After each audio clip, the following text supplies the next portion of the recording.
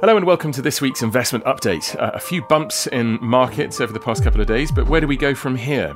I'm Richard Edgar, talking to you from my home on the south coast of England, and I'm joined on the line by Fidelis' Chief Investment Officer, Andrew McCaffrey. Hello, Andrew. Hello, Richard. Now, Andrew, I'd like to know, what does a Chief Investment Officer do on their Easter break? Did you even get one? Well, I did get some, which was very pleasant.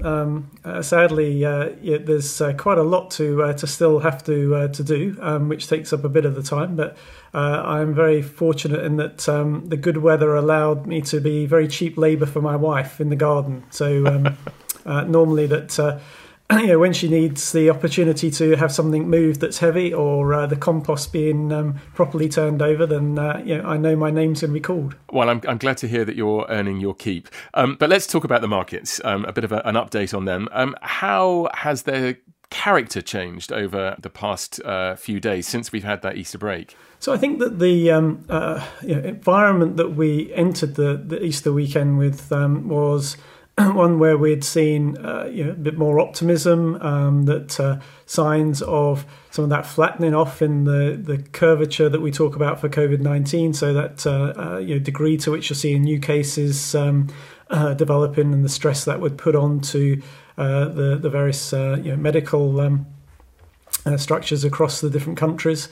And also a degree of short covering as that optimism built from the degree as well of intervention and how that would help support markets in terms of, one, the sort of mechanisms within the market, so the regularly discussed signals around volatility and funding rates were calming down, spreads, and especially the nature of the Fed's announcement to again support basically fallen angels from the investment grade sector to high yield, but also the high yield ETFs and other parts of the economy through their direct funding support. So there was a better tone. I think as we come into this week and as we look to what comes next, there's a bit more of a focus on to where is the real economic consequence of this? What is the pace towards the unwind of lockdown?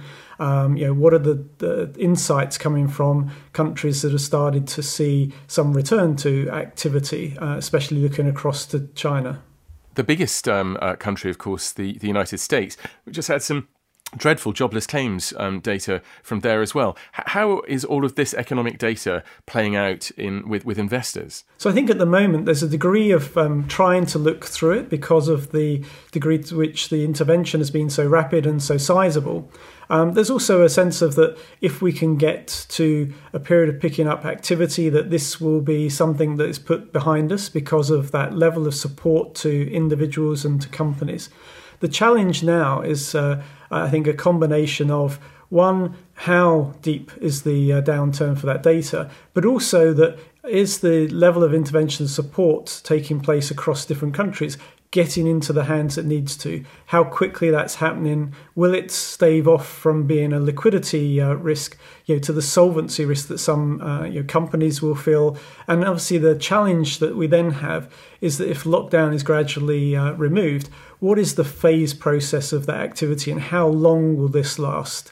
Will it be a degree of that we get through this stage, but then there's a second phase of concern later? How quickly do we get to really proper testing and the ability to really ramp up activity? And how far away could a vaccine that allows us to return to some sort of normality of life as well? So those questions, I think, have come much more to the fore again as we start the post-Easter period. An awful lot of questions, as you say.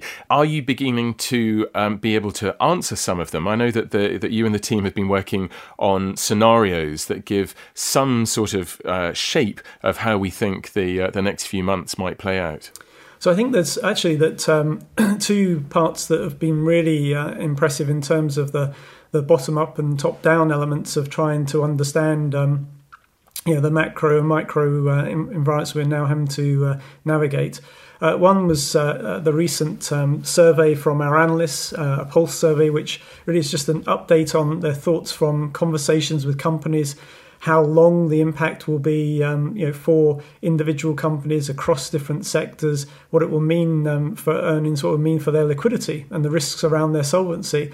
And I think that was very insightful, and that the change over the last few weeks has been quite considerable, and showing that a number of companies feeling more stressed, that the outlook is going to be somewhat elongated and challenging to get back to levels of activity and earnings that would have been anything close to the pre-COVID-19 environment.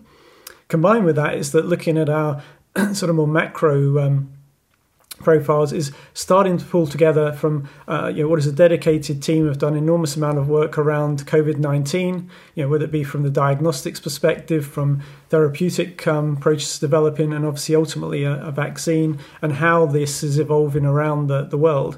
And those insights combined with thinking through both the combination of intervention that we've seen to date, and also what we see as the risks around certain parts of the economy, then we've come up with, I suppose, 3 key scenarios. The reality is, I think they're just staging posts that give us a sense of what the forward-looking profile may be. And within those, we have a baseline which really is looking for growth to be negative in 2020 of in the region of 1.5% to 2%.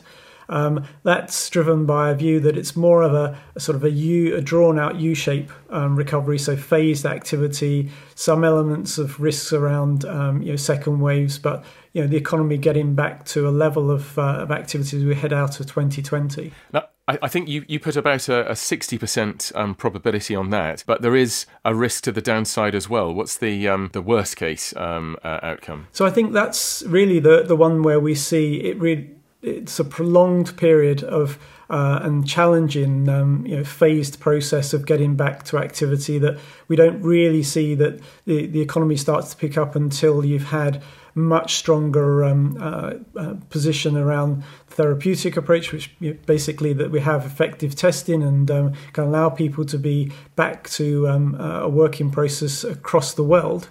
And I'll come back to why I say that in a second.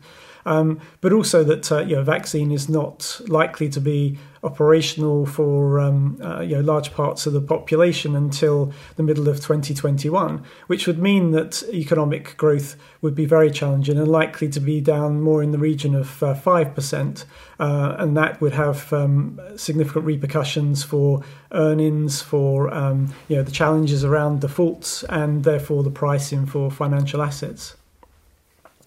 And the part about the world is that we have such a staggered element of the activity coming back on tap at this stage that the risk is you're going to see a degree of unsynchronized activity, which means that some of the supply chains are going to be challenged. Some of the supplies around certain elements that are key across different countries, will take longer to come back into fully active profile, and also just the nature of how certain industries, certain activities, will be likely viewed, as we're seeing in China, slow to be embraced again, such as going out to restaurants, to cinemas and so on, which are improving but are proving slowly within China in the current data we see.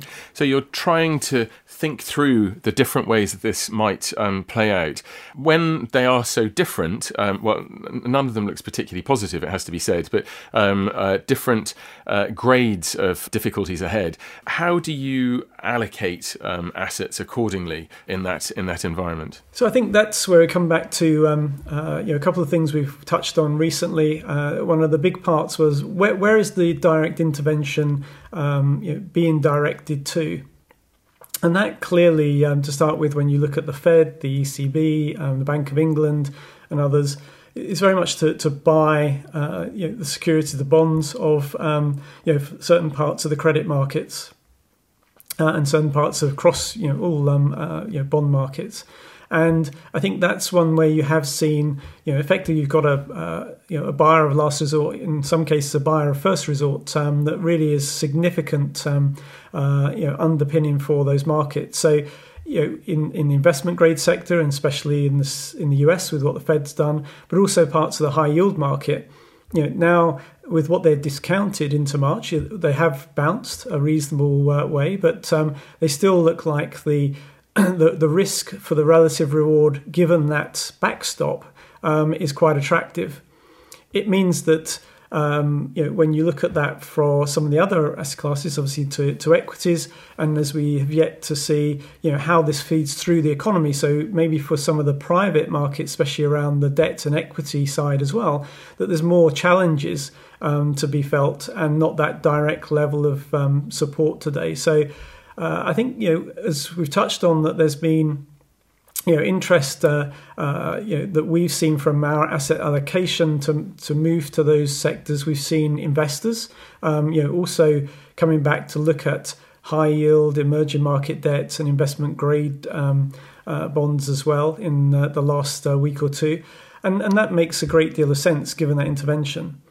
The challenge will be, as we start to get more signals on these scenarios and start to see, are we moving between those implied V shape for the positive outlook, which we think will be difficult to achieve, the sort of U shape, and is it a prolonged U or maybe a shortened one that could give a slightly more favourable profile, or that extended element of maybe looks like a form of W or an L that would prolong the stress into 2021.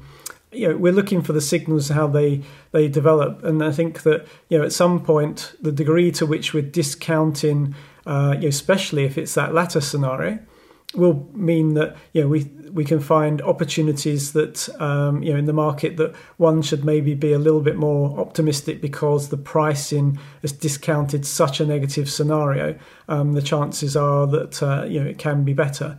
At the moment, we're somewhat priced, I think, for a slightly more favourable scenario, and therefore that the challenges are greater. So that means you think that the market could fall? I think I'll be specific. When we look at some of the equity markets, and especially in the West, in Europe, and distinctly in the US, that they're most probably near the top end of trading ranges for the moment. Sort of optimism and bounce back, I think has taken out a lot of that over pessimistic pricing, but we've got to see a bit more information, and likely the markets are going to struggle to get the sort of good news that can propel them much further than this. And the challenge is to test out how good the support is and what the evolution of that data and insight is over the course of the next few weeks as maybe we trade off again. Well, we'll hear lots more from you about that, I'm sure. And the alphabet soup of possibilities, V, U, L, W. We'll have some spelling tests as well, I'm sure. Thank you, Andrew. That brings us to the end of this CIO update. You can hear more from Fidelity's investment team on the coronavirus, market response and investment implications on both the Rich Pickings and Fidelity Answers podcast channels. Just search for those titles in your podcast app. And you can also read the latest thinking online at fidelityinstitutional.com. The producer today was Seb Morton-Clark, with production support from Alex Wilcox. From all of us, though, goodbye.